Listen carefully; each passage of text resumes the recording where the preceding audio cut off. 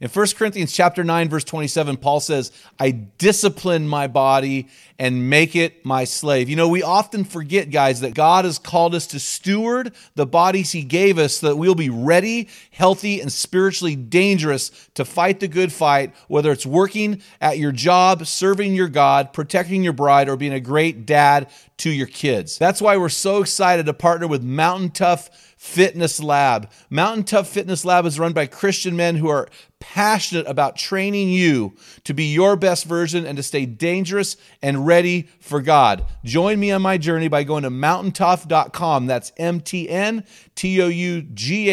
and getting your free 6-week trial when you type in the code ARENA30. You won't be disappointed. Stay dangerous.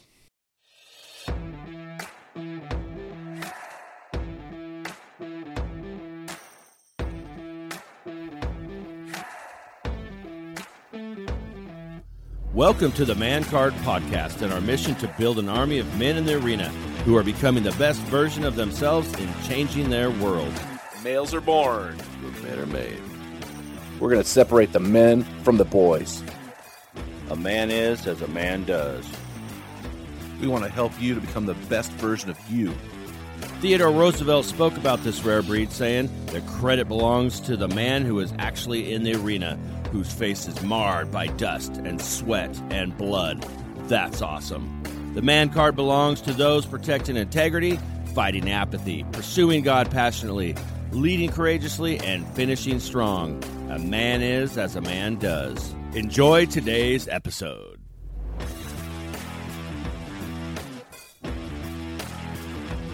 Men in the Arena Army, we salute you. Guys, we honor you today for grinding it out in the stress bubble of life, a.k.a. the arena. Thank you for listening to this episode of the Man Card Podcast. This is a place where we interview specialists in the realm of manhood. Each of our guests is an expert in their chosen field or cause as it relates to manhood. Our goal, as you know, for every episode is to call you into the arena of manhood, call you out of the faceless, nameless, male-dominated bleachers, and call you up to the best version of yourself. Because when a man gets it, everyone wins. As you know, I'm here with my brother from another mother, Dale Culver. How you doing, my man? I'm doing better than you. I had a rough night in an airport. Yes. He got frisked, too. I did not get frisked. It didn't come to a cavity search. So, no. Man, I was thinking about this today. I'm super excited about our episode today, and I thought about this. What if you discovered, Dale, that you had a sickness that took years for doctors to figure out? And over time, you lost the use of essentially your entire body, and it forced you to live life in a wheelchair, being in a lot of ways cared for by people that are close to you. How would you respond? Would you climb out of the arena and give up? What would you do? How about this, Dale? What if I were that guy? Best buddies. What if that was me? Would you cut and run? Would you continue to take care of me? Would you would you shower me if I need a shower? Would you clean me if I needed cleaning? Would you push me? Would you take me? Would you help me and include me? This is a phenomenal story, guys, of two brothers. So am I supposed to answer that? Or no, because I'm afraid it would ruin our relationship. That's all hypothetical? Yeah, because I'm reading the book going, man, I wish Dale was like this. Dale's a horrible person, I would horrible have friend. to say, since you asked me the question, nobody really knows. I'm afraid of the answer, Dale. Nobody really knows until they're put into a situation. You can say all kinds of things, but you find out more about people when they're put under the fire. And so I would want to think that I would do certain things, but I don't know. It just depends on your attitude. I mean, if you had a good attitude, I'm there to serve. But if you have a crappy attitude, suck it, bro. Well, whoa, dude. Well, this story is not even about that to me. This story is about friendship. It's about what it means to be a true friend. And I think these guys really have a phenomenal story. I think there's a deep longing in every man to have that one friend, because I think a lot of us are relationally a little bankrupt or a little slow sometimes, and we don't connect on that deeper level. And unless you're me. And these two guys have really, except for you, these two guys have really done that. So are you going to have a man word for today? I do. I'm going to guess it. Okay. The word is friendship. Come on. Come on, am I right? Here, look at the book. There's push? Did you pick push? You're because, so generic. Because I like salt and pepper. Oh, God. Push it real good. Don't. That takes me back to a bad time in my life. That is just, don't do that. Justin and Patrick liked it, so. No, they're not laughing at all. Yeah, they are. They're totally not laughing. Patrick, stop it. So why push? Why would you say that's our man word for today, besides the title of this book? When you get into the struggles of life, you just got to push through, baby. You just got to push through. And That's interesting that you say that, because that is partially true. But when I read this book, that's not the whole story. yeah, but I'm just going with, hey, push through, man. Suck it up, push through. Yeah. I hear you on that. Sometimes, there's a saying out there: whiners want to feel good before they do it. Winners do it first and feel good about it later. So That's right. hey, I want to warn our listeners, we got some super exciting stuff coming in the new year. We are doing some things right now that'll help our Men in the Arena to connect not only with our resources, the things we offer men, but will help you to find things and to step into your best version. We're really excited about where we're heading, and so 2019 will probably be our best year yet. I also want to let you guys know that, Patrick, you and Justin, you guys might want to think about this. June 22nd and 23rd, we're doing our second annual Oregon Death Ruck. You can find it on Facebook at Oregon Death Ruck. And we are going to go 42 miles, 7,500 feet of gain through the timbered Oregon coast. It's going to be we're actually hiking to and through Timbuktu. So it's going to be a great thing, guys. If you want to challenge yourself to do something really tough and come out on their side, you might want to think about this. Go check that out on our Facebook page. We want to invite you to come in. We're inviting the women to come on this event too. So if you've got a wife or whatever, bring her on, and we'd have a great time. It's going to be really fun. We had a great time last year. I saw that you mentioned that, so I actually went to Facebook, and that's what it's under: Oregon Death Ruck. Exactly what I said. Go to Facebook, Oregon Death Ruck. Check it out. Hey, I want to brag about today's guests. We got some great guys on the podcast. I really enjoyed their book called I'll Push You, a journey of 500 miles. Hold on. 2 best friends and 1 wheelchair. This book, I'll tell you what, I was crying a lot. It was almost like watching a Hallmark movie. I was like just crying. Not that I watch Hallmark movies, but I was really impacted by this book. And so Justin Skizik and Patrick Gray, how you guys doing? And we're good. Thanks for having us on. Hey, man, we're super excited. Man. And you guys are in separate locations, both around the Boise, Idaho area, correct? Yes. All right. We are in our respective offices in our homes. Sweet. I love it. We're about 2 miles apart. Oh, you're pretty close. So you're actually in Eagle, or are you in Boise? Both in Eagle. Okay. Well, hey, I want to just read your short bios pretty quick, and since they're very similar, I'm just going to kind of lump them up here. So you're both 43 years old. You're born in the same hospital a week apart? 36 hours. 36 hours apart. Oh, been friends since birth for sure. You co-authored the book I'll Push You, a journey of 500 miles, 2 best friends and 1 wheelchair. You both actually, when we asked you what your passion and mission in life, you both said the same thing: to open people's eyes to the beauty that exists all around us. Your goal is for people to understand their greatest gift that they can give others is to love them in spite of who they are. And the greatest gift we can receive from others is to accept the same kind of love. You both have been married to this separate women, but you both are in your only marriages. Patrick to Donna for 21 years, Justin for Kirsten for 18 years, and you both have 3 children. And I don't think are they the same names? They have the same name for the kids? Seems like you guys are like, No. Okay. And I notice your wives do look different. They aren't twins, and so, but it's great to have you guys on the show. That would be weird if we were married to twins, man. Yeah. Well, I interviewed a guy. There's a group called Born and Raised Outdoors, and they're out of Myrtle Creek, Oregon, and these 2 best friends are married to twins. And so I asked the one, his name's Trent Fisher. I said, "Hey, Trent, which one's married to the prettiest?" He said his was, but I don't know if his buddy Cody would agree. So, hey, guys, what we're going to do is we're going to get the juices flowing here, and we're going to throw you right into what we call our rapid fire round. And so what we're going to do here is I'm going to use a word I'm going to just give you a word and ask you to use it in a sentence. So I've got 3 words for you, Patrick, 3 words for you, Justin, okay? And these words are words I pulled out of the book that I somehow connected to the book. So I want our readers to kind of get used to it. So, okay, Patrick, here we go. You ready? Just use this word in a sentence. First thing, it's like your gut level reaction here. Friendship. I'm scared. Friendship. Yep. One of the most important things you need to make it through life. All right, awesome. Patrick, or Justin, here we go. Challenges. Something you need in order to make it through life. So a friendship and a challenge are the same thing? It can be. Yeah, that is true. They often are. Yeah, no, that's really good, man. I really appreciate that. Okay, I apologize for this one, but I had to put it in there. Patrick, the word is push. Push. Oh man, the first thing I think of is what we all need to overcome the challenges we face. We got either push people or be pushed. If we don't accept that, we're sunk. We either push or we are pushed. And sometimes we could be pushing this person and being pushed by this one. Or sometimes we might be pushing a person and their acceptance of that gift turns around and moves us forward. Yeah, that's really good. And I hope we hear more about that later on in the podcast today. So Justin, here's your word, man. Risk. A risk for me is a door that opens your mind to something you never thought you could do. Oh, man. It's good, dude. A door that opens your mind to something you never thought you could do. That is really cool because that works exactly counter to the word safety, right? Which in the book, I think, Patrick, you define safety as having control. What was your definition of safety? I have it written down somewhere. Yeah, for a long time, my idea of safety, it was really it was a perverted sense of safety, but it was control. Things that I could control felt safe. Yeah, you said safety means not allowing outside forces to influence me. Yeah. Where risk is doing just the opposite. Right. Oh man, that's so good. That's so rich. I appreciate that. Okay, Patrick, here. Oh, I just ruined your word. So your word is safety. Sorry. I was wondering. I should have looked further.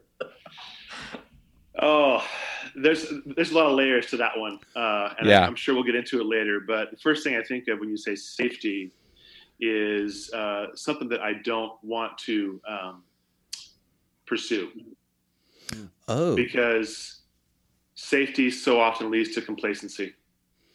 No, I don't like being complacent. I just did a Bible study for a book I'm writing, and the Bible study was the title was called is the Strenuous Life, and it's out of Teddy Roosevelt's speech. And so the Bible study argues that men are not made for comfort and ease, but strain and pressure. And so it's this whole safety. We love safety in America, and that's just not. It's really not biblical. Not at all. But we make it that way, and so Well, are you guys fans of C.S. Lewis at all? Oh, absolutely, yeah. Yeah. So in the very last book of his series, the Last Battle, the question is asked about, Aslan. I think it's in the last book. They ask, is he safe? Right. And the response is, he's a lot of things, but he's anything but safe. Mm-hmm. Yeah, he's good, but he's not safe. He's not safe. God is good, but God is not safe. Yeah. In fact, you could argue the opposite, right? Yeah, that's really good, man. So, Justin, your word here is the word freedom. Jeez, man. It's going to sound completely counterintuitive, but freedom to me is the art of letting go. Oh, wow. And something similar was in your book, and that's what really impacted me about freedom was the freedom that you had where Patrick was struggling with freedom and throughout this thing. And so we're going to get more into that. But so, hey, let's jump into this, guys, because when I read your book, I thought of Jonathan and David. I thought you guys had this friendship. Oh, by the way, a friend of mine, one of our, the guy who runs our Men in the Arena page is a guy named Sean Strong. He said he grew up with you guys in Ontario. Yep. Yeah. So he says to say hi. So why don't you guys? Yeah, I just thought that was funny. So you talk about Ryan. One of your brothers is Ryan. My brother. Yeah. And I somehow Sean was connected to him, or I don't know what the deal was, but I thought that was small world, man. So tell us about your childhood and how you guys interacted together and the evolution of your friendship. I'll start with that. This is Justin speaking. Patrick and I mean, there hasn't been a day where we haven't known each other. I mean, like you said at the outset of our time together, we're born 36 hours apart. Our moms have known each other since the 4th grade. Our parents went to college together. When we were figuring out, or when we were kind of diving into it a little bit more, when we were writing our book, that we found out that my great uncle was best man in Patrick's grandfather's wedding. Like, wow. Yeah. Kind of weird. We had no idea, but, so, growing up, we went to different elementary schools, same middle school or junior high. We went to actually technically junior high together and then high school together. But, we always hung out together at church and doing, activities together and kind of growing up together. And just, we had overlapping circle of friends, but we've always been friends as far as we can remember. And so as life kind of went on for us, Patrick convinced me to play football in high school one year. And I was like the worst player on the team. Things you do for your friends. Yeah. But, we just had a lot of fun together. I mean, skateboarding, we had skateboarding like 80s kind of Tony Hawk era. Oh yeah. We had wannabe skateboarders, horrible. We're talking about like the worst skateboarders, I think, in the history of skateboarding. We thought we were awesome, though. We thought we were awesome, but yeah, not. So anyway. You guys could throw a mean snowball, though. We can. You guys got to read about that in the book. Oh, it's one of my favorite stories. Yeah, that was a fun story to write. Yeah. We weren't aiming at the backboard. We were aiming at your garage door. I'm going to take a little segue here real quick to give you more insight into Mr. Smith, whose house that was. He was my math teacher growing up. And I was pretty adept at math, so I always finished stuff in class. And we had those sloped desks that sit in front of you. I'm so sitting in my desk, and I'm bored, and I take my pencil, and they're hexagon shaped. So I sit at the top, and it rolls down, and I catch it. Set it back up, rolls down, and catch it. Mr. Smith comes over and says, Patrick, I'd appreciate if you'd stop that. Sorry, Mr. Smith. He walks away. I put it back at the top of the desk. It rolls down. I catch it. He comes over, snaps my pencil in half, and hands it back to me. So as he walks away, I put him on the desk at different times. I catch them both. I was kicked out of class that day. Yeah. He had the snowballs coming. Oh man. Yeah. Oh gosh, that's so funny. So at what point in your journey did you guys realize, man, we are best friends? So I mean, because I know that you guys grew up together, but at what point do you realize this guy's my best friend? I'm not sure we've ever been asked that question before at an actual point in time, because it's such an evolution. It's kind of like faith, these things happen and you start to have all these experiences that you share and you just wind up on this journey together. I'm not sure I can give a specific point in time, but from as long as I can remember, Justin and I were constantly just growing closer together. Yeah. Just because of interests, musical interests, the friends we had. And just the sense of humor is a big one for us. I mean, we've got a pretty whacked out sense of humor. Yeah, we're idiots. Yeah. And that sense of humor has only gotten worse over the years. But I think that what I would point to is when Justin's disease started to develop, that was a turning point for us where it could have been a point in time that divided us for whatever reason. Yeah. Because I could have said, man, this is too hard. Justin could have said, I don't know. I mean, there's a lot of questions that come up when you have an illness that is going to completely change the trajectory of your life. But we both chose to pursue each other, no matter what. Whether we were 1,000 miles apart in college, didn't matter. We were going to make a concerted effort to have time together. And I think really that we made the best friendship possible because it took work. It took work. And it wasn't this natural thing. And we get asked that a lot. Like, how do we have what you guys have? And we've taken certain things for granted over the years. But as we look back, we took whatever we had as a shared interest, whatever shared adventures that we participated in, and big and small, going camping on a weekend kind of stuff, whatever it might be.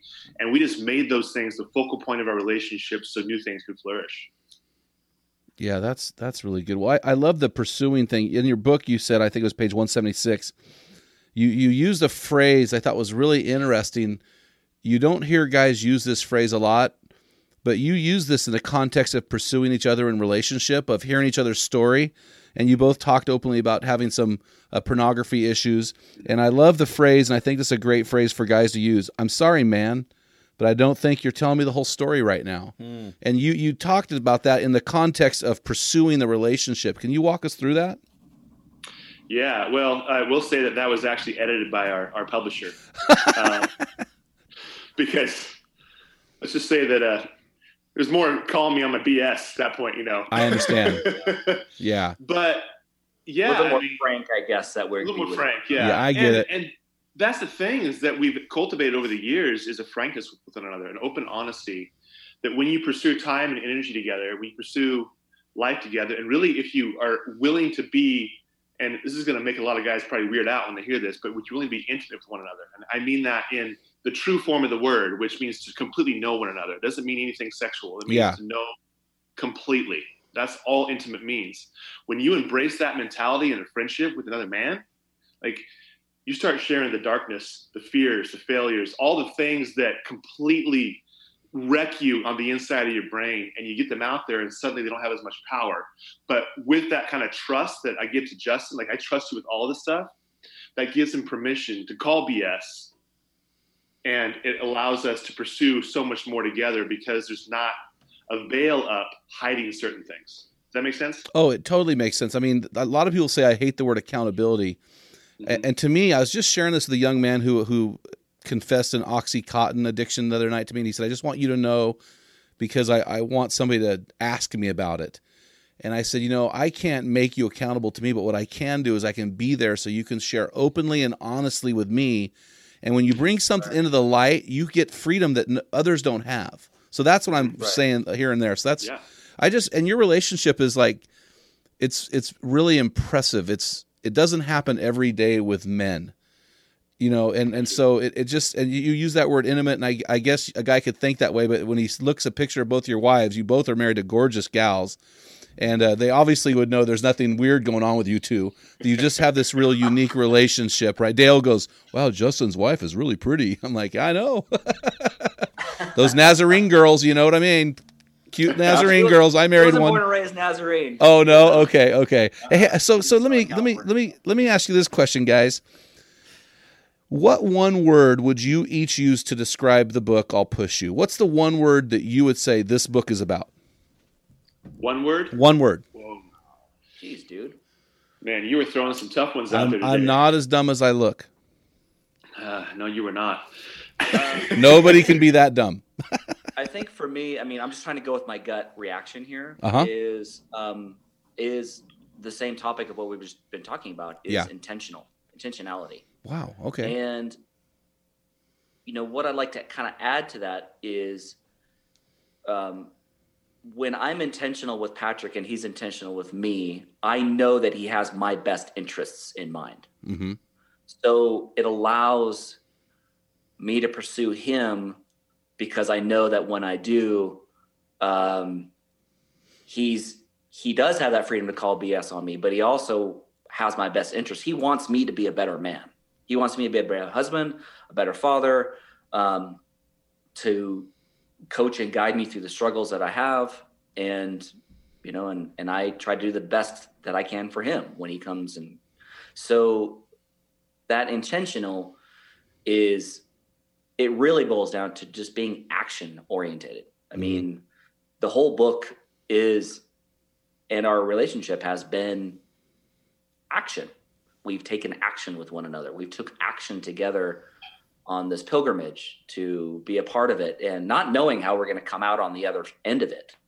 But I knew that my best friend was going to be with me and we're going to try to do it together, hell or high water. So that's just kind of what comes to mind. Which when I hear the word action and intentionality, I also hear you saying underscoring with pursuit. Mm-hmm. Right. So Patrick, how about you, man? What's the book about? One word. One word. Well, it's hard to not go with pursuit, but what I'm gonna switch a little bit here because I was actually at lunch a few days ago with a guy who's a mentor of mine, and he had given the book to one of his best friends, and I asked him what his best friend thought. He said he told me that it was revolutionary. Whoa. And I thought, okay, tell me about that. And he said that he felt that it was revolutionary from the sense that it opened his eyes to a completely new way to live his life. And that's humbling to hear from somebody, somebody say that about your story that we just open up and share with people. But I think about what I went through in that whole journey. What I'm still going through is that it was revolutionary. There was a lot of experiences that pointed me to a completely new way to live my life as a husband, as a father, as a friend, as a follower of Christ. And you said it earlier, that phrase that, we were talking about what we want people to experience in the world, what we want our stamp, if you will, to be on the world, and for people to love others in spite of who they are, and to allow people to love them in spite of who they are. That's a revolutionary concept, especially in our culture right now. Yeah, for sure. But if we can grab onto that, man, watch out. You're going to have a bunch of people that are going to take the world by storm through compassion, grace, mercy, and love. Yeah, we've been talking to our men a lot in the last couple months through this podcast about marriage and discovering our wife's brokenness and loving her through her brokenness, loving her through that. And I think you could say the same for a friendship, right? What is my brokenness, and how can you love me through it?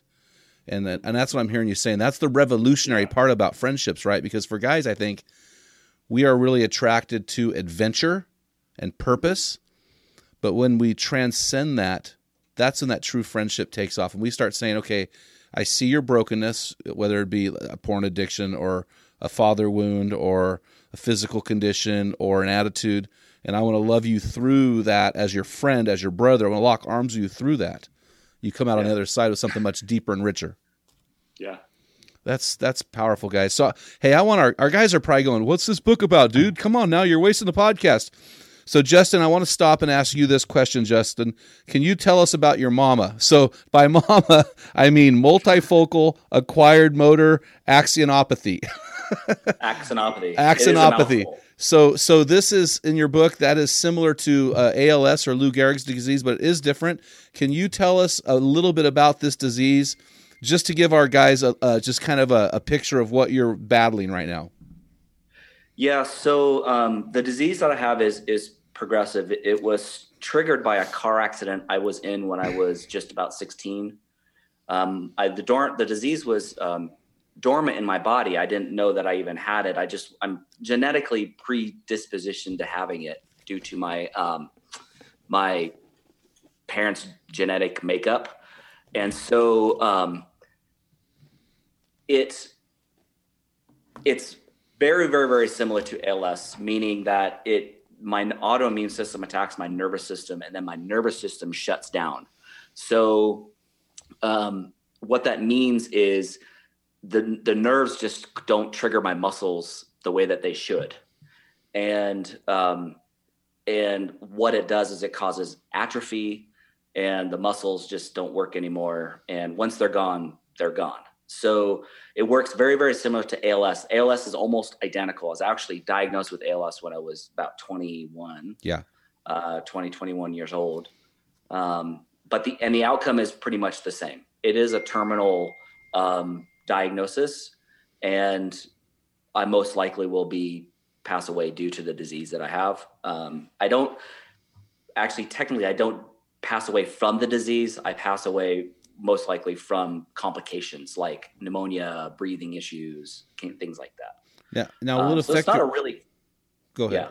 Will it affect your facial motor skills eventually? Yes. Yeah. Okay. I won't be able to talk anymore. Eventually, I won't be able to breathe on my own and throat. So right now, to give your listeners a picture, I can't walk anymore, so I'm in a power wheelchair. I use that every day of my life. I have maybe 10% of my arm usage, if less than that. So I can function to a certain degree, but I can't feed myself. I can't get my clothes on. I can't do any of that. I have to be helped in pretty much every aspect of life. So I'm able to navigate a computer using my voice and a pen and tablet, but use of technology, but I'm pretty much dependent upon everybody else. And it makes life challenging for sure. And it's been a very, very long and difficult road. And I don't know what the outcome or how much life I have left in me, but I'm definitely going to use it for the best of my ability. And what's crazy is that my wife knew full well what she was getting into when she married me. And she knew that, you know, whether if it was going to be 4 years or 20 years, whatever that would be, she would, you know, she was going to be there. And, you know, that's, it's very humbling, and it's a very pride swallowing disease that I have, because it literally sucks everything out of me from the things that typical men do, like mowing the yards and fixing stuff in the house and teaching your kids how to throw a baseball or a football, or, you know, to hold your wife's hand as you're walking down the beach or anything like that. And I can't do any of that. So, my relationship, my marriage is a unique situation. My relationship with my friends is unique. You know, Patrick is what I call the vice president of my inner circle. You know, he's comes in and he does stuff for me that most friends don't do. I mean, he helps when we travel and speak around the country. He gets me up, he showers me, helps me get in the bathroom, wipes my backside, you know, helps me pee, like very, very personal space. Yeah, totally. Stuff. But he does it with such grace and such willingness to just step in and just get it done. Like he doesn't ever complain about it. We always laugh about it a lot. We have a lot of, especially in the early days, you know, now it's more routine, but on the early days, it was like, all right, here we are. Yeah. I mean, here you are wiping my backside for the first time. You know, it's like, it's very, very humbling to have that done, but yet, you know, that's where our humor kind of plays into it, is you don't laugh it off, but we laugh through it. Yeah. Yeah. Does that make sense? Yeah, totally. And I loved your forthrightness with your now wife on your first, I think it was a first date, when you told her right up front, here's where I am. And she just, man, what a champion. And I think the first time, I think it was on the Camino when Patrick, you gave Justin a bath, and you had that awkward moment and just worked through it. So I love that. And I don't want to focus on the disease, because that's really not the focus of the book, in my opinion. So Justin, I'm going to go back to you or Patrick, whichever, but this seemed to be told in the book from your perspective, Justin. It was your idea to do the Camino de Santiago, correct? The Camino, yeah. Yeah, so I can just call it the Camino instead of saying the whole thing. So yeah, just call it Camino. Yeah. Okay, so tell us about when this happened and how you got Patrick in. You guys can share that story, either one of you or both. I don't care. Oh, I suckered Patrick into doing it. Yeah. Well, I learned about the pilgrimage through, I mean, this is around 2012. Found myself in a nondescript Saturday morning. I had no idea that this day was going to change the course of my life, or impact my family or Patrick as well, and his family. But I just kind of found myself watching TV. I was watching public access television, just landed on Rick Steves, and Rick Steves Europe. He's a kind of a travel guru on PBS. And, you know, I love traveling and love seeing the world. And this episode was on northern Spain, Pamplona, running of the bulls, and this pilgrimage called the Camino de Santiago, which is this famous, or in the United States, we don't really have pilgrimages. Is that a word? Probably not. But pilgrimages. Anyway, I don't know. It's not really common here in the United States, but in Europe, they're more common. And I was like, oh, this is interesting. Just kind of seeing what it was. And it just, as I was watching the episode, something inside of me just clicked. I mean, it was the best way I can describe it is my heart, my soul, and my mind were just aligned. And I just knew that I needed to do it. I didn't have any other reasoning than I just knew. Mm-hmm. And I didn't know why. I just had that gut feeling. And so, you know, I called my wife into the room and I said, hey, what do you think about this? And she's like, if you want to go do it, go do it. And I always kind of joke that maybe she was looking for an excuse to kick me out of the house for a month. But you know, she was really cool about it. And about a couple of weeks later, so I'd recorded the episode on my DVR. A couple of weeks later, Patrick was down visiting me in San Diego. That's where I was living at the time. Uh-huh. And came down for spring break with his family, and I recorded it. And I said, hey, man, I want you to watch something. And he's like, all right. So he kind of sat down in my living room and played the episode, and we watched it in almost complete silence. And I said, after we're done, I said, hey, man, you you want to go across 500 miles of northern Spain with me? And his response was, I'll push you. That's what he said. And that's the title of the book and all that. But he just jumped in and said, yeah, man, let's figure this out. And we had no idea what we were getting ourselves into. But that's how it all kind of began, and started planning, and took us about 2 years of planning. And I had some other things come up. Well, a year planning, but we postponed even starting planning for a year. Oh, well, okay. Yeah. So then we started the journey. That's how we did it. So, Patrick, what were you thinking when he pitched this to you? What was your initial thought? Well, we've been thinking, gosh, we traveled so much, the four of us, Justin, his wife, Kirsten, my wife, Donna, and I, but we wanted something just the two of us. And so I had this kind of in my head that, man, we just need a guys trip. And we had all kinds of things that we talked about doing. But that was kind of the foundation of kind of my thinking, is that I just looking for something to do together. And when he threw it out there, I could tell he was excited about it. I had never thought about going on the Camino. I honestly hadn't even heard about it until this point. But it's just a moment where there was no other response to be had.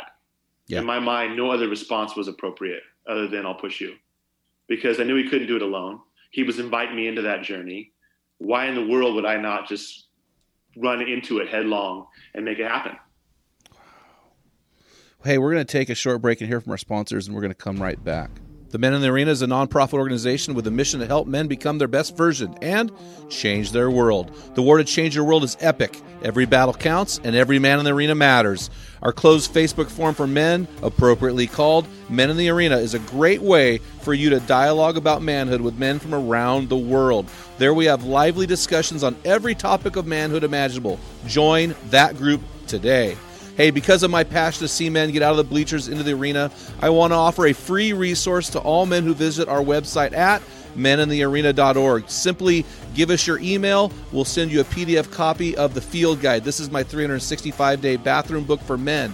It's a study of manly words in the Bible, illustrated with great stories. This is a great resource for all of our arena men. Guys, you're going to love this book.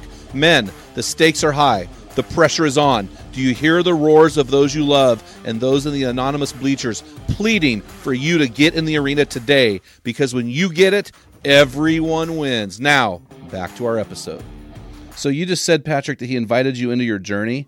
And it was really interesting because on page 81 of your book, you guys described your friendship and why it's so strong as, quote, "We choose to share life's adventures." And I'll tell you what, guys, this is an adventure. I don't care who you are. I mean, this is an adventure, just two dudes getting out there and walking or riding. It's 500 miles long. And you average 15 miles a day. In my brain, that's 33 days of, I don't know.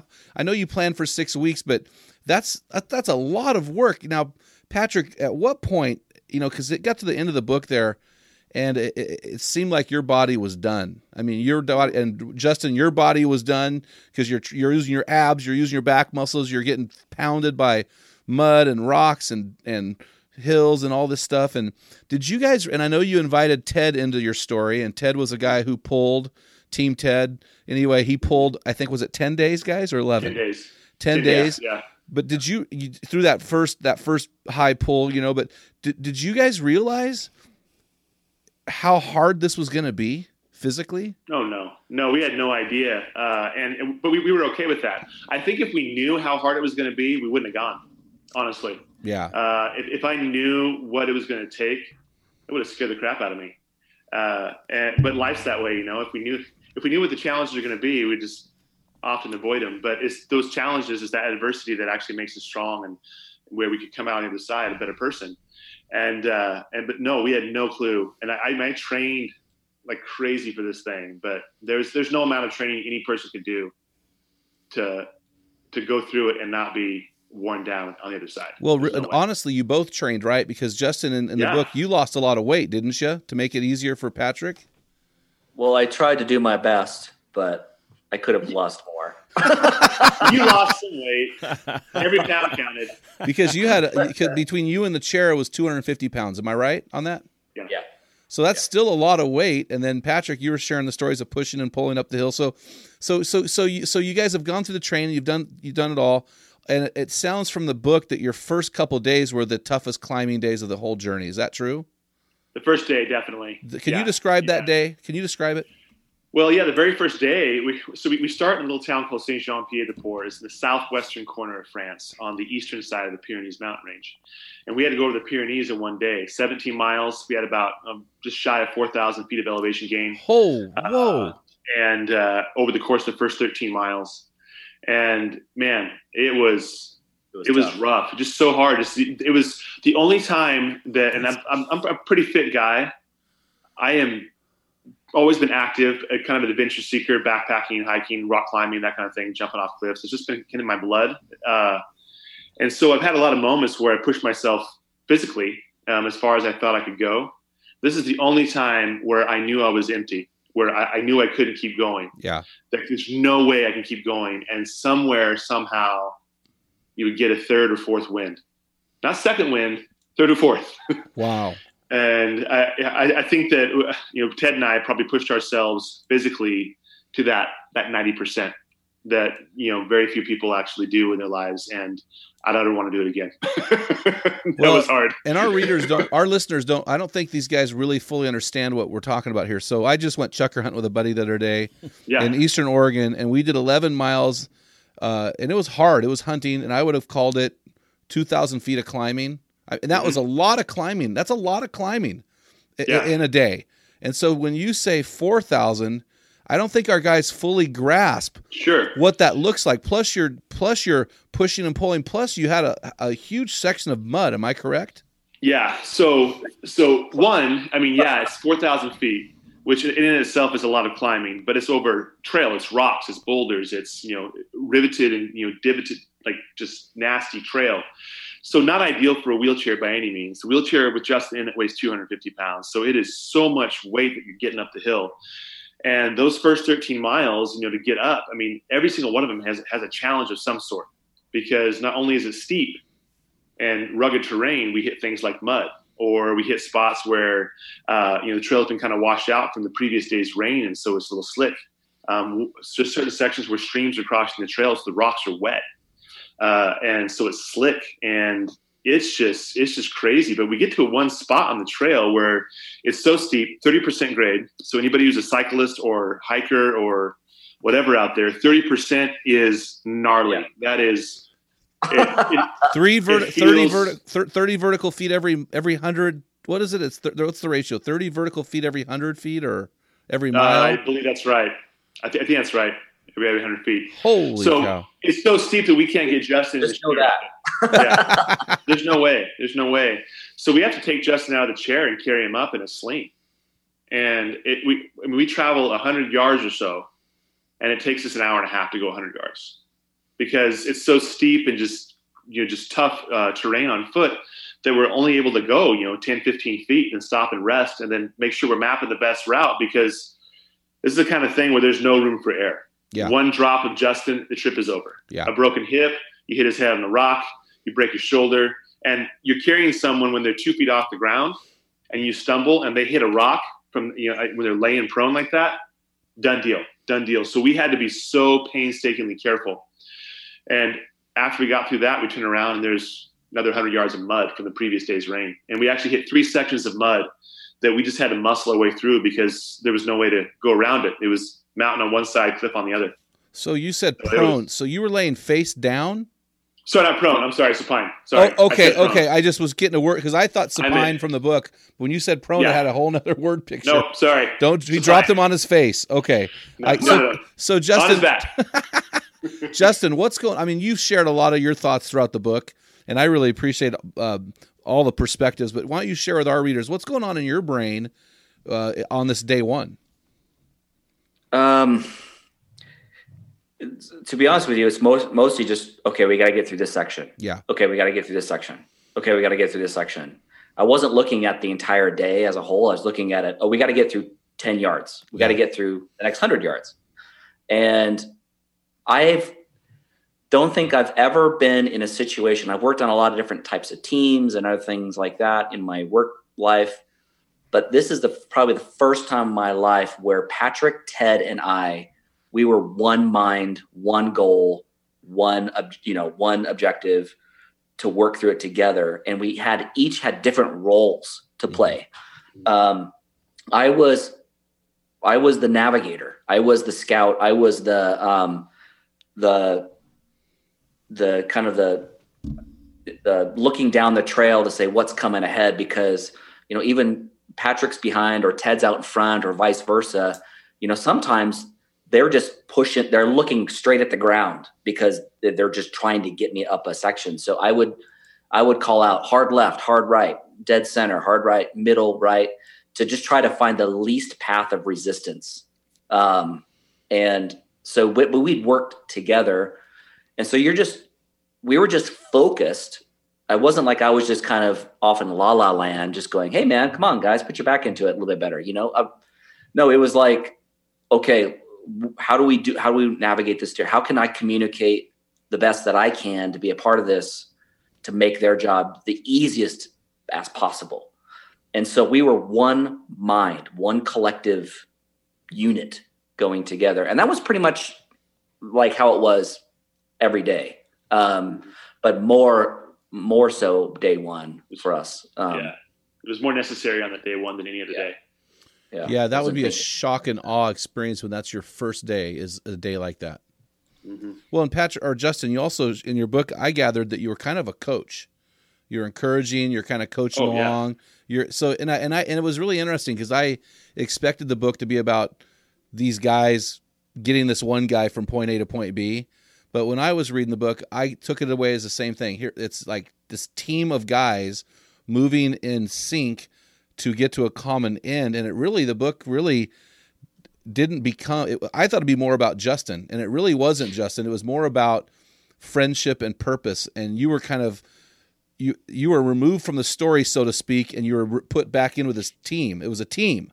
It was really, I love the book and how it flowed that way. So here, I have a weird question. It's a little bit off the cuff, and it's the only thing in the book I didn't understand, and I think it would be worth explaining right now. Patrick, you talked about on page 102, your grandpa teaching you, like a lot of our grandpas taught us, measure once and cut twice, measure twice, cut once. Mm-hmm. Measure twice, cut once. And then you said something in the book that I thought was really significant, but I needed more explanation. So I want you to explain this in the context of your book. So you said that this measure twice, cut once applies to construction and people. Mm-hmm. So talk to me. What did that part mean? How does that apply to people? And I know it does. I just want you to bring it out a little more. Sure. Measuring twice, cut once, that kind of mentality in the scope or the concept, or not concept, in the confines of a relationship, a marriage, parenting, let's say a friendship. The cut with a board, you can't take back. Yes. Once you've made a cut, it is definite, it's permanent. You got to start over with new material. And relationships are difficult to start over with if you make the cut at the wrong point in time. If you're too reactionary, if you don't listen to understand versus listening to respond, if you don't take the time to truly see someone else's perspective. It's like the shared adventure. Justin and I have totally different perspectives on a lot of this journey, just because we have different minds, hearts, and souls and life experiences that play into how we process things. Our kids are no different. Our wives are no different. And so if we measure twice, if you slow down, get a perspective of everything, make sure all the T's are crossed and I's are dotted before we react, life is much better. Oh, I was hoping you were going to say something like that. That's really good, man. And so in relationships, we don't want to be reactionary. Right. We want to settle in and look at the big picture before we judge or before we respond. And that might have saved my marriage a few fights over the years. So it would have saved mine a few fights too, because I'm a slow learner. So, hey, speaking of fighting with your spouse, so tell me, I don't want to go throughout the grueling details of the book. It's really worth it. And I love the map that you draw. And I mean, I felt each chapter, I'm going, come on, guys, you're behind schedule. I'm kind of mentally coaching you along, this journey. So, but then the end of the journey, man, you spent how many days on the Camino total? 35. Yeah, Okay, my math was saying 33. I know you took a day off here or there. So 35 days. So now you've been away from your families, and you know that at the end of the road are your brides. So walk me through that. That last day sounded epic. So walk us through that finish. Can I take you back a few days to give you perspective on how much that day meant to me? Yes. Okay. So I talk about this a little bit in the book, but I don't go into as much detail, mostly because it's just so hard. But I was in a job, and I think a lot of your listeners will equate or relate to this, because us guys tend to be slow learners and bullheaded in a lot of ways. I'm a very type A person, and I was in a job that was just completely consuming me. Not to mention that past addictions and behaviors had kind of snuck up on me in the previous 4 years or so before this journey. So during that time, I'm at this job. I become very dismissive and removed from my family, to the point where when I'm at work, I'm at work. When I'm at home, I'm at work. I'm answering phone calls at the dinner table. Late night meetings. I'm working 80 hours a week, and I'm giving my family massive amounts of just a ton of reasons to doubt my love for them. Yeah. And I hadn't really understood what that was like. I hadn't understood the effect I was having on my family until we're in a stretch of trail. We're on this section where there's nobody helping us this day. Justin and I are just listening to music. And this stretch is called the Meseta. And it's if anybody ever does the Camino, do not skip this section. It is the most important section you can possibly experience, because nothing changes. It's the same landscape mile after mile after mile, and so you're forced inward, and that is a hard thing, but it is critical to any type of self-actualization in our faith. Like, if we want God to use us the way we want him to use us, we got to come face to face with our crap. Yeah. And a lot of times we don't realize how much of it we have because we're distracted. On the Meseta, there's no distractions. So I'm pushing Justin, and I get a moment where every single episode over the past 4 or 5 years where I had failed my wife and my kids, every single one, where I'm dismissing them, I am cutting in my comments, I am reactionary, I'm not measuring twice and cutting once, I'm just hitting them over the head with what I think they should do. I'm dismissive to my wife. I mean, over and over and over, million tiny TV screens behind my eyes, I see them all at once, and I completely lose it. I am just a broken individual because I've come face to face with who I am, and it is not aligned with who I want to be. Oh, whoa. So when we get to the next town, we rush to the next town. I tell Justin this. He's like, yeah, you got to call your wife. So I place a Skype call to my wife. And my wife and kids answer the phone. It's morning there, and so they're getting up out of bed. And the kids are in their pajamas, and they're like, hi, Dad, so excited to see me. I apologize to them, and they're young at the time. So they're like, we love you, Daddy, whatever, and they're so forgiving. But then it's just my wife and I say to her, honey, I know I know you want to talk, but I just need you to listen for a few minutes. I said, I know I've broken your heart a lot. I've broken your heart, and there's been many times I've broken your heart. And I just want to say I'm sorry. And she said to me, if you never broke my heart, how would I learn to love you more? So he juxtaposed that like revelation, like, oh my gosh, this woman is the closest thing I'm ever going to experience to the love of God, because she has loved me in spite of my porn addiction and my failures to my kids and my cutting comments and my pursuit of things that don't matter. She's loved me through all of that. That kind of love, to love someone in spite of who they are, is the closest thing that we can get to God's love for us, because he loves all our crap. Not he doesn't love it, but he loves us in spite of it. Yes. So I have this new perspective for my wife, and now we're coming into Santiago, and I'm going to see her for the first time in flesh, with that moment being played over in my mind every single day. I couldn't get to her fast enough. That's really cool. I can't find the quote in your book. I highlighted it because I thought that was so powerful, and I really do appreciate that. So they're coming. You've had this, and that happened at the Iron Cross, right? Was that in that area? That actually happened before the Iron Cross. Yeah. Okay, I'm just trying to. It's all kind of blending together. Leading up to that, that's kind of where that whole evolution started. Was in the Meseta. Okay. And that conversation with Justin, talking it through. So Justin, how about you, man? You've had dozens and dozens of people jump on board and push or pull, and now you're coming in. You're at the finish line. What's going on with you? Well, there's a lot of things kind of racing through your mind at the time. I mean, I kind of echo Patrick in certain ways. I mean, he's dealing with what he was dealing with and was kind of processing through that. But for me, there's the pilgrimage it's a very simple way of living. You get up, you eat, you walk, you eat again, and then you go to bed.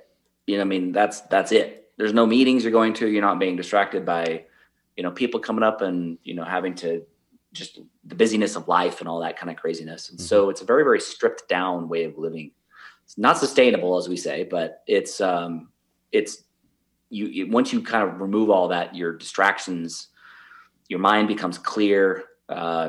You focus more on the people around you and the conversations you're having. And it truly is a remarkable thing to go through. And I highly recommend anybody that's listening to this, if they're getting that urge, to go do it. But as you're coming into the square, you're filled with so many emotions. I mean, I have so much respect for our military people that every day of their life, they're not only sacrificing for our country and our freedom. And I'm not comparing this by any means, but when you have somebody who's deployed and they're gone for like 6 months, a year, a couple years, I was gone from my wife for 35 days, 40 days. It's like, that was an eternity. And I can't even fathom being away for much longer than that. And so just to see her face again and to have her embrace and her arms wrapped around me, I got a very, very small glimpse of what it's like for our served individuals. So I'm kind of like thinking about that. I'm thinking about wanting to see my kids again, wanting to, just not pat myself on the back, because that sounds very kind of like proud, but it's more of just my thought that was coming through my head was, oh my gosh, we set out on this crazy 500-mile journey that many people told us was impossible, that said we're stupid, that could never be done, and all this kind of negativity around it. And here I am in the square with my best friend still behind the helm. And, we're very road weary and tired, but we made it. And that's when I kind of go back to the very, very beginning of that risk, that when you take that risk in life, it opens up doors and opportunities for you that you never thought you could do. You have to take that first step. Another way of saying it's faith. You got to take a step of faith. And when you do that, and you when you let God work within that and take control of that, it truly is amazing where it will take you. Because I never thought I would go over 500 miles of the most incredibly difficult terrain I've ever gone through in a wheelchair, by the way, and over mountain ranges, went over 3 different mountain ranges, went through crazy stuff. And there I am in the square, just kind of taking it all in. And it's like this massive wave of emotion that hits you. And I'll never forget it. I never will. Wow.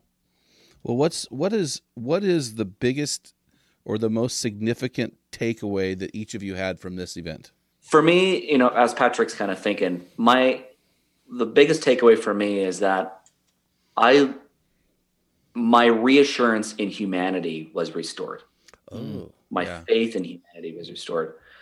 It is unfortunate that we hear on a day-to-day basis how the world is going to hell in a handbasket. And how there's so much bad things and so many people, there's the political climate. There's just, you start going down the list. It's a litany it's unending that and kind of going into the pilgrimage, you just get jaded by that every single day. You hear it day in, day out.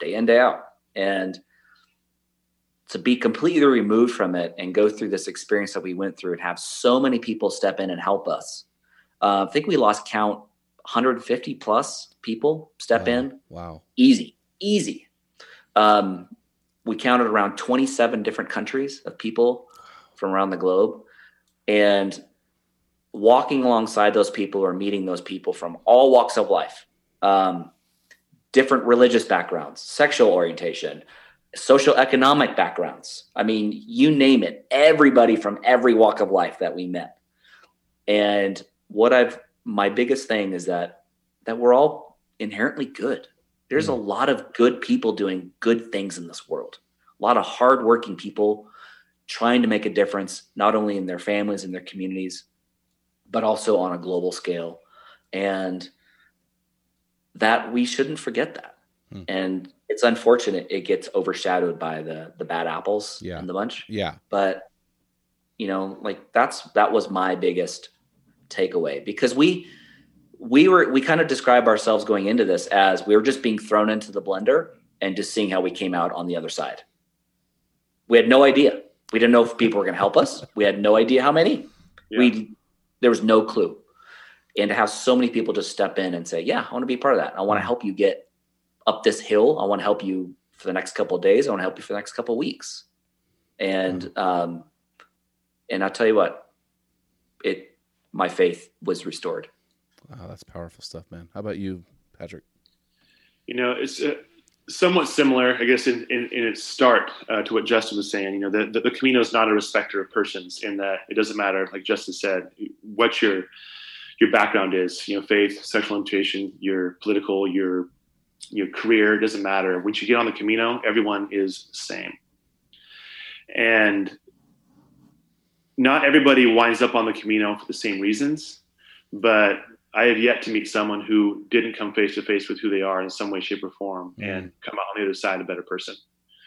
And what I think is one of the biggest elements there, the biggest vehicles for change, is that it's one of the few places I've been where it doesn't matter if you're conservative or liberal, you're Christian or not. None of that matters in those moments. What matters is that people are stepping in and offering help, grace, and mercy day in and day out, regardless of where they're coming from. And we experience the love of so many people that, given the wrong situation, if you will, this everyday situations, they could be dismissed because I don't agree with how they live their life. I don't agree with their politics, whatever it is. And there's so many lines that divide us right now. Yeah. There's so many, and they're getting deep and they're getting wide. And we spend so much energy digging those lines deeper and wider. Yeah. When we're all on the journey together. It doesn't matter if someone's a Christian or not. They're on the same journey of life, and the destination they're trying to find is the same. They just don't necessarily know what it is. And to see people be filled with so much love for us and others, maybe take stock that, okay, no matter who I meet, every person has a remarkable capacity to do good in this world. They can affect change through who they choose to be. And if I don't accept that love and grace, regardless of where it's coming from, I am part of the problem as opposed to part of the solution. Yeah. Yeah, the gaps, especially in our country, are getting deeper. And I actually went down to the county clerk 2 weeks ago and said, I am no longer affiliated with a political party, because I just saw that as a huge divisive element. And I just don't want to be a part of that discussion or narrative anymore. Yeah. And so that's me personally. I want to be able to bridge the gap between all people, because that gap is getting deep and wide. So I'm hearing you guys say that the Camino is a metaphor for life. It's Absolutely. A journey to a destination, but really it's more of a journey than a destination. Mm-hmm. Yeah. Okay, so hey, we're running out of time, guys. But I saved this question to the end because it's just driving me absolutely crazy. and here's the question. Well, you write on page 241, Patrick. Now I'm finding Justin is pushing me, right? So you have this kind of this huge epiphany about risk versus safety, about your career versus your dreams. And you guys end the journey, the book is over, but I'm thinking to myself, what the heck happened? So I'm going, did you quit the job at the hospital? What are you guys doing? I know you're doing something together. That was cruel. Tell me, no. It was strategic. It was strategic. So what is going on in the life of Pat and Justin in 2018? Okay. So what I'll tell you is that We got back from Spain on July 12th, 2014. I went back to my job on July 14th. Both our birthdays. Both our birthdays, 12th and 14th. And, wait, hold on a second. Wait. So, what days? I know you're 36 hours apart, but what day are you born? What day are you guys? 12th and 14th. That's on the 14th. I was born late on the 12th. 12th. Gotcha. Okay, go ahead. Yeah. So my boss set a bunch of time aside on my calendar to talk to me about who knows what. I was kind of scared. I thought I had all this catch up to do because I'm working with all these crazy physicians that have all these demands. But it turns out that all he wanted was to hear about the journey. So I got 4 hours of time with him just to download the previous 6 weeks. But he asked me, "What's one lesson you learned while you were gone?" And I'm like, "I don't know if I can give you one lesson, but here's a lesson that's just for you. You get 40 hours of my week and not a minute more." And he's the one that wanted you to video the journey, right? Yeah. He's the one. He is the one. He told me in that same meeting, he said, "I knew that before you left for the Camino that you wouldn't come back for good. How long do I have you for?" And I said, "I don't know." Wow. In October, I put my notice in, and I left that job in January of 2015, and Justin and I have been working together ever since.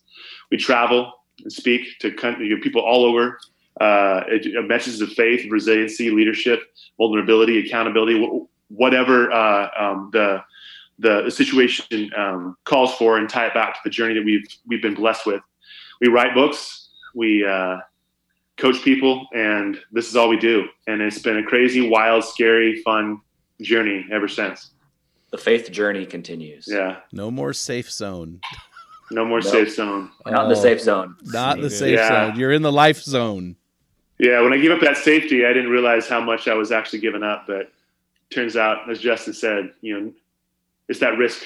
You got to take that risk. Yeah, we did something similar in 2012. And my wife said something similar to what your wife said. She said, "I've trusted you for 20 years. You've never let me down. I'll keep trusting you." And that unlocked our marriage. It unleashed a life, together. And I'm really excited for you guys and what you're doing. Your wives are just epic and magnum, and tell them I said so. And man, thanks so much for coming on our podcast, guys. I really do appreciate it. Really do appreciate it. So, so here's the deal, man. Here's another problem I've got. I want to watch the movie. Yeah. I can get the book on Amazon, right? Can I get the book on Amazon? So that's Book is on Amazon. That's easy. So how do I go watch this movie? Our guys are going, "Hey, I want to see these guys. What do these guys look like?" I've got this mental picture, but where do I see this movie? Where do I go? You just go to, it's really simple, illpushyu.com. ILLPUSHYOU.com. And that has kind of like the film and all that. And in the main navigation, there's kind of a speaking tab or about tab. And that kind of takes you to our other website, kind of our corporate website, where we have all of our additional stuff, like our children's book, our small group training that we have, our small group curriculum that we have. We have a school program that we have. Next year, we just wrapped up got the group formalized. We're taking our first group of people with limited mobility on the Camino next year. Doing that next fall. We have 12. I'm 13. So 13.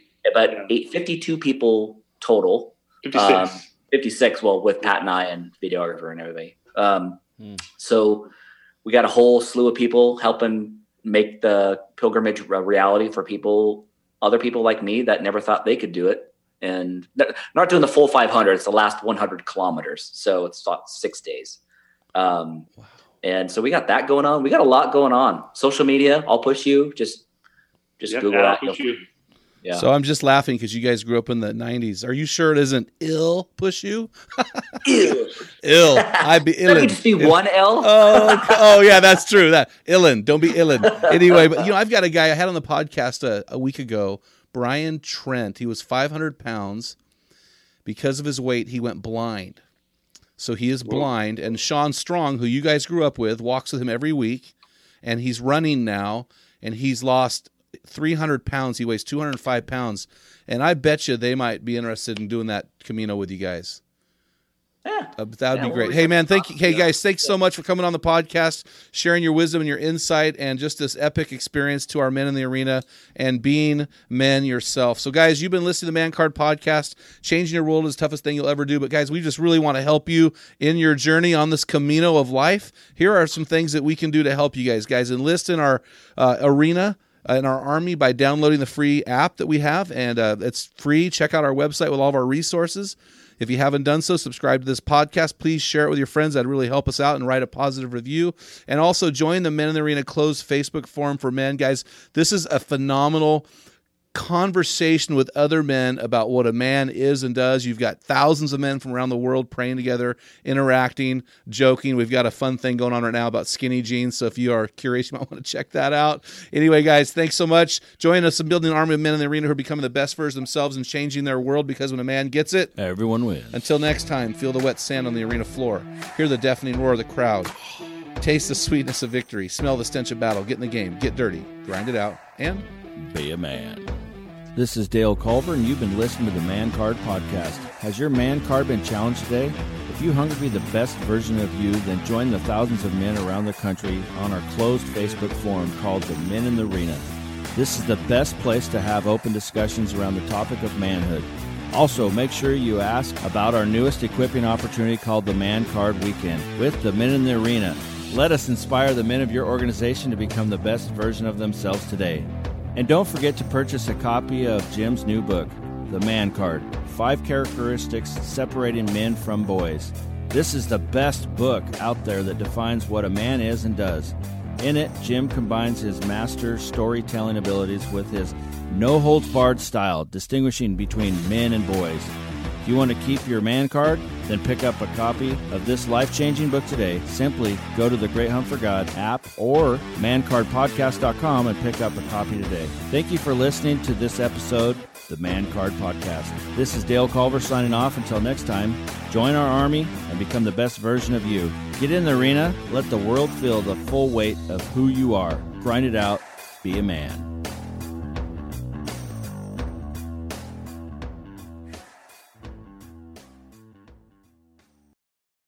What type of dad are you? Guys, in my 35 years of ministry, I've noticed that guys basically fall into 2 categories. And in those categories, there are 4 types of dad, or 4 phases that you pass through as a dad. We just dropped an amazing quiz to help you discover what type of dad you are. Find out what type of father you are and get our custom resources fit to meet the needs and the questions you are asking. Head on over to meninthearena.org. Join 20,000 men from around the world and find out the type of dad you are.